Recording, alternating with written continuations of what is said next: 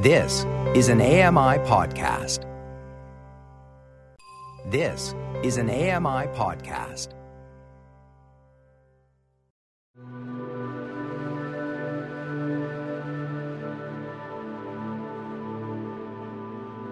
Welcome to Voices of the Walrus on AMI Audio, where professional readers give voice to articles from Canada's best general interest magazine. I'm your host, Roger Ashby. The Amphibian Population Monitoring Program, a long-term citizen research project created in the 1990s, relies on volunteers to monitor frog sounds in hope of saving the declining amphibian populations. Norma Wick reads Frog Songs by Caitlin Stahl-Paquette. Caitlin Stahl-Paquette is a Montreal-based writer whose work has appeared in Elle Canada, The Globe and Mail, En Route, and Extra. I'm Norma Wick. This is an article titled Frog Songs by Caitlin Stahl-Paquette from the September-October issue of The Walrus. It's an hour after sunset, one night in early April, and I'm standing on the side of a dirt road in my hometown of Fredericksburg, Quebec, with my hands cupped around my ears. I'm listening for the calls of anirans, amphibians without a tail, so frogs and toads. I am here, more specifically, to hear the croaks of wood frogs, which are one of the first species to peek their little brown heads out after a long winter of hibernation. This isn't just recreational listening, mind you. This is also for science. I am a volunteer observer, one of several who are gathering data about dwindling amphibian populations in this region.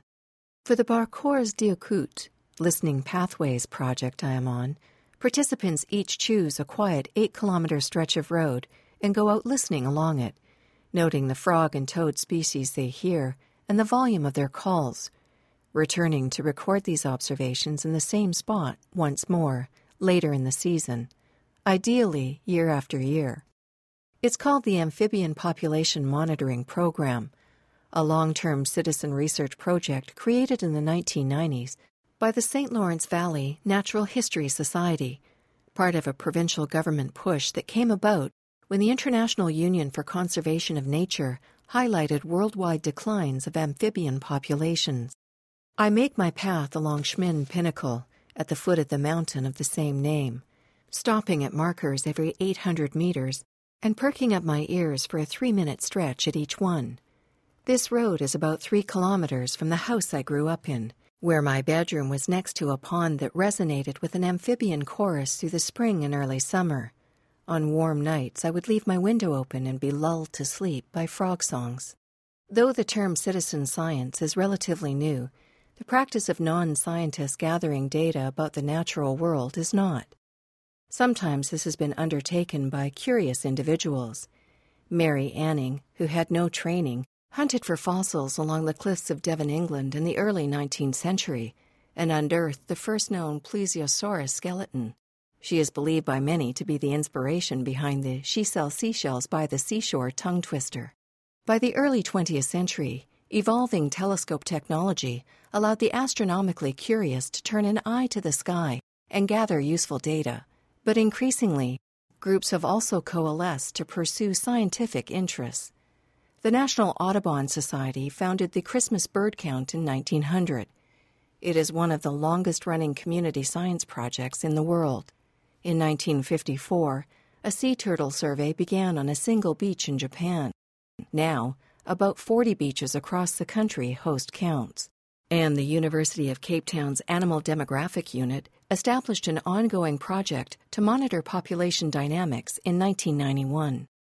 In Canada, the federal government launched its Nature Watch website in 2000, encouraging citizens to monitor all sorts of wild elements, from plants to ice formations to frogs.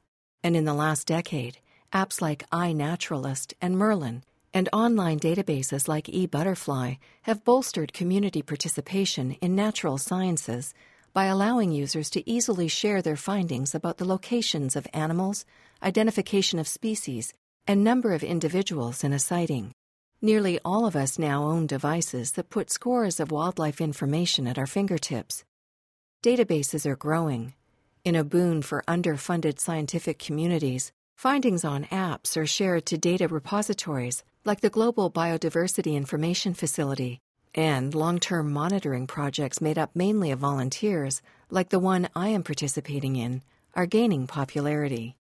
Nowadays, amateur scientists have extra impetus for heading into the field. Studies like the major UN report on biodiversity last year, which warned of unprecedented declines in the natural world and estimated that 1 million plant and animal species are now at risk of extinction. Increased tracking of these accelerated declines is key to understanding and hopefully slowing down what scientists call our planet's ongoing sixth mass extinction. Without filling in our knowledge gaps about the natural world, we can't know what it is we're trying to save. In 1968, musician Bernie Krause and his collaborator Paul Beaver were contracted by Warner Brothers' Seven Arts to make an album on the theme of ecology. Beaver refused to head out into the world to capture sounds, but Krause got hooked on the experience. In 1970, he and Beaver released In a Wild Sanctuary, the first album ever to use natural soundscapes, and in the years that followed, Krause would help pioneer a new field, soundscape ecology, the study of the sounds of a land or seascape. Sound is an important indicator of an environment.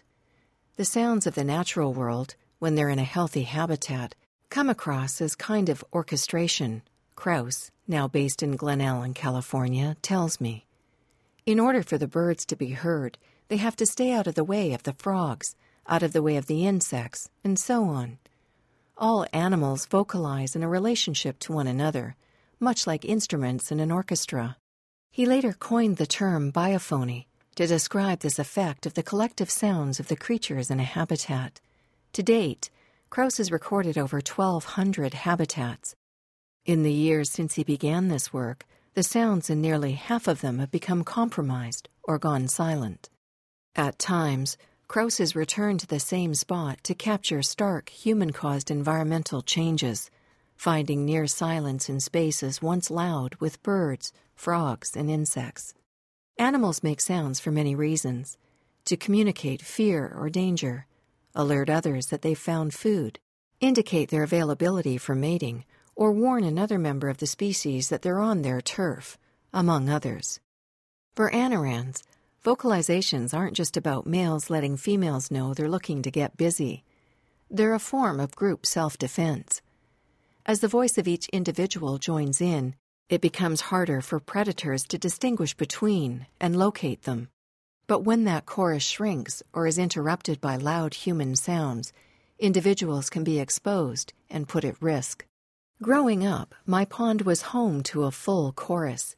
As the sun set in late spring, when all the species had woken up from hibernation and the mating season was at its peak, the backyards and woods became loud with a high-pitched chirp of spring peepers, the continuous trill of gray tree frogs, and the lower mid-range staccato warble of leopard frogs. I loved the quick overlapping croaks of green frogs, which sound like a cartoon character swallowing hard in an awkward situation. I spent afternoons canoeing around the pond's banks to spot our huge resident bullfrog, who chimed in intermittently with his bass, cow-like vocalization. I'm not being sexist with pronouns, to be clear. The majority of Anoran songs we hear are males calling to females or protecting their territory. Krause wants to get everybody to similarly use their ears. If people listen and they shut the hell up, he tells me, they're going to get a different sense of the world very quickly. Last year, a review published in the journal Science detailed global mass amphibian die-offs, partly due to the spread of the disease chytridiomycosis, commonly known as chytrid, caused by a fungus called Batrachochytrium dendrobatidis. Chytrid is now found in dozens of countries and has caused the presumed extinction of at least 90 amphibian species. The earliest known case in North America was found in a museum in the bodies of 2 green frogs collected in Saint-Pierre-de-Wakefield, Quebec in 1961. The disease has caused the largest number of documented deaths attributable to a single illness in recorded scientific history. Though devastating, chytrid and other diseases aren't the sole or arguably even the main culprits of amphibian decline. Illnesses find opportunity in climate-changed or human-altered habitats. Frog, toad, and salamander populations are often already weakened by displacement, like construction in the marshy wetlands they call home, or irritants, such as chemicals used in farming that act as immunosuppressants. Sarah Ashpole, an environmental studies professor at St. Lawrence University in Canton, New York, estimates that somewhere between 40 and 70% of North America's wetlands have been degraded or disappeared completely. In and around densely inhabited Canadian centres, that climbs to 98%. In 2017, the World Wildlife Fund, WWF, published the Living Planet Report.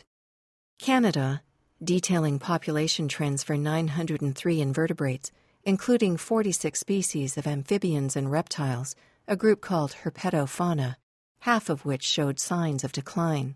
The WWF also reported that 42% of amphibians had been assessed as at risk in 2014. According to the International Union for Conservation of Nature, herpetofauna have some of the highest proportions of threatened and data-deficient species for vertebrates, which means there isn't comprehensive data about baseline populations.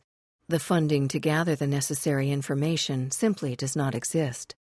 Species like these often get overlooked when it comes to the allocating of resources, with money being funneled toward the cuter, more charismatic megafauna species that pluck at human heartstrings.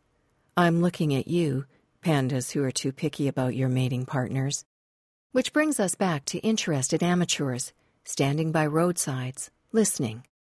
If we can establish baseline recordings for any environments that are calibrated to known and repeatable standards, Krauss wrote in his 2013 book, The Great Animal Orchestra, then the recorded information we gather will represent a collection against which future recordings can be accurately assessed. 4 weeks later, in early May, I head out for another frog encounter. On the drive from Montreal, I play various recordings of local anorans on a loop, like a favorite playlist, via an app called Frog Calls, which is meant to help users identify different species.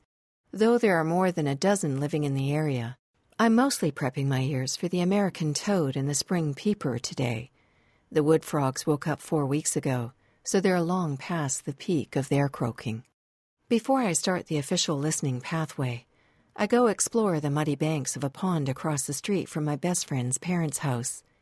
The gang is nearly all there, filling their designated positions in the layered amphibian chorus that brings me back to being a kid. Standing between the trees, the trilling peepers are so loud it almost hurts my ears. Measuring around 2.5 centimeters, peepers are barely bigger than a paperclip. But a group of the little guys can be heard from over 3 kilometers away. My friend's father tells me their calls used to be just as deafening, even up on their front porch, but it doesn't quite carry as far these days. A similar reduction in the intensity of the sounds has been reported by Cree adults in James Bay, who remember the loud springs of their childhoods. For those of us who have been lucky enough to find themselves in the middle of a full chorus, the loss is a tragedy. That auditory immersion, being surrounded by voices bouncing off water and leaves in the dark, is impossible to reproduce. Ashpole often speaks to young adults whose parents recall catching pollywogs and listening to roaring nighttime ponds. They have never had the same experience. To her, it's imperative to take people into the field to transmit passion firsthand. Telling me about going out with a group one night, she recalls looking down on the ground, and there were just thousands of little spadefoot toads, and we couldn't step anywhere. You expect kids to get really excited, but what I find more exciting is watching adult parents having a childlike moment. As I stand in the dark and listen intently to the frogs' voices, what is at first chaotic comes into focus, my ears straining to separate the different types of calls. I'm pleasantly surprised by the range of amplification my hands provide as I change their shape around my ears, and I'm starting to understand the distinction that Krauss makes between listening and hearing, the difference between engaging with the sense and passively experiencing it. It's a practice that can make us realize that all is not lost, and that the environment can recover if we let it. In his book, Krauss points out that there are now choruses of frogs and nightingales thriving at Chernobyl. We currently find ourselves on the other side of a stark but intangible line, created by the climate tipping points we've blown past for and at our leisure, the virulent diseases we've helped spread, and the habitats we've destroyed in the name of peace and quiet. Being on this side of the line is a lot like grieving. We are in an after time. Earlier this year, I used the words, "we are in the after," in an epilogue to my friend Alexandre Bergeron's music video for Aquatic Ruin, a song about ecological disaster that ends on a chorus of spring peepers. And, as with other forms of grieving, in times defined by disease and mass extinction, we need to bear witness. We can be quiet and press record to capture what is still there. We can cup our hands around our ears and listen. That was an article titled Frog Songs by Caitlin Stahl-Paquette from the September-October issue of The Walrus. I'm Norma Wick. You've been listening to Voices of the Walrus on AMI Audio, produced by Don Dickinson. Audio engineering by Sam Robinson and Bill Shackleton. The manager of AMI Audio is Andy Frank. I'm your host, Roger Ashby. If you enjoyed this podcast, please consider giving us a rating and review and subscribe for more.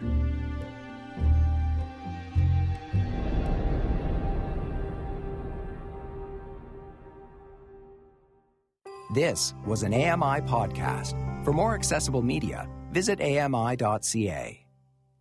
Hi, I'm Jenny Bovard. Join me monthly for Low Vision Moments, where I speak with awesome guests about some of the amusing things that happen when you're blind or partially sighted. Watch on YouTube or download Low Vision Moments from your favorite podcast distributor.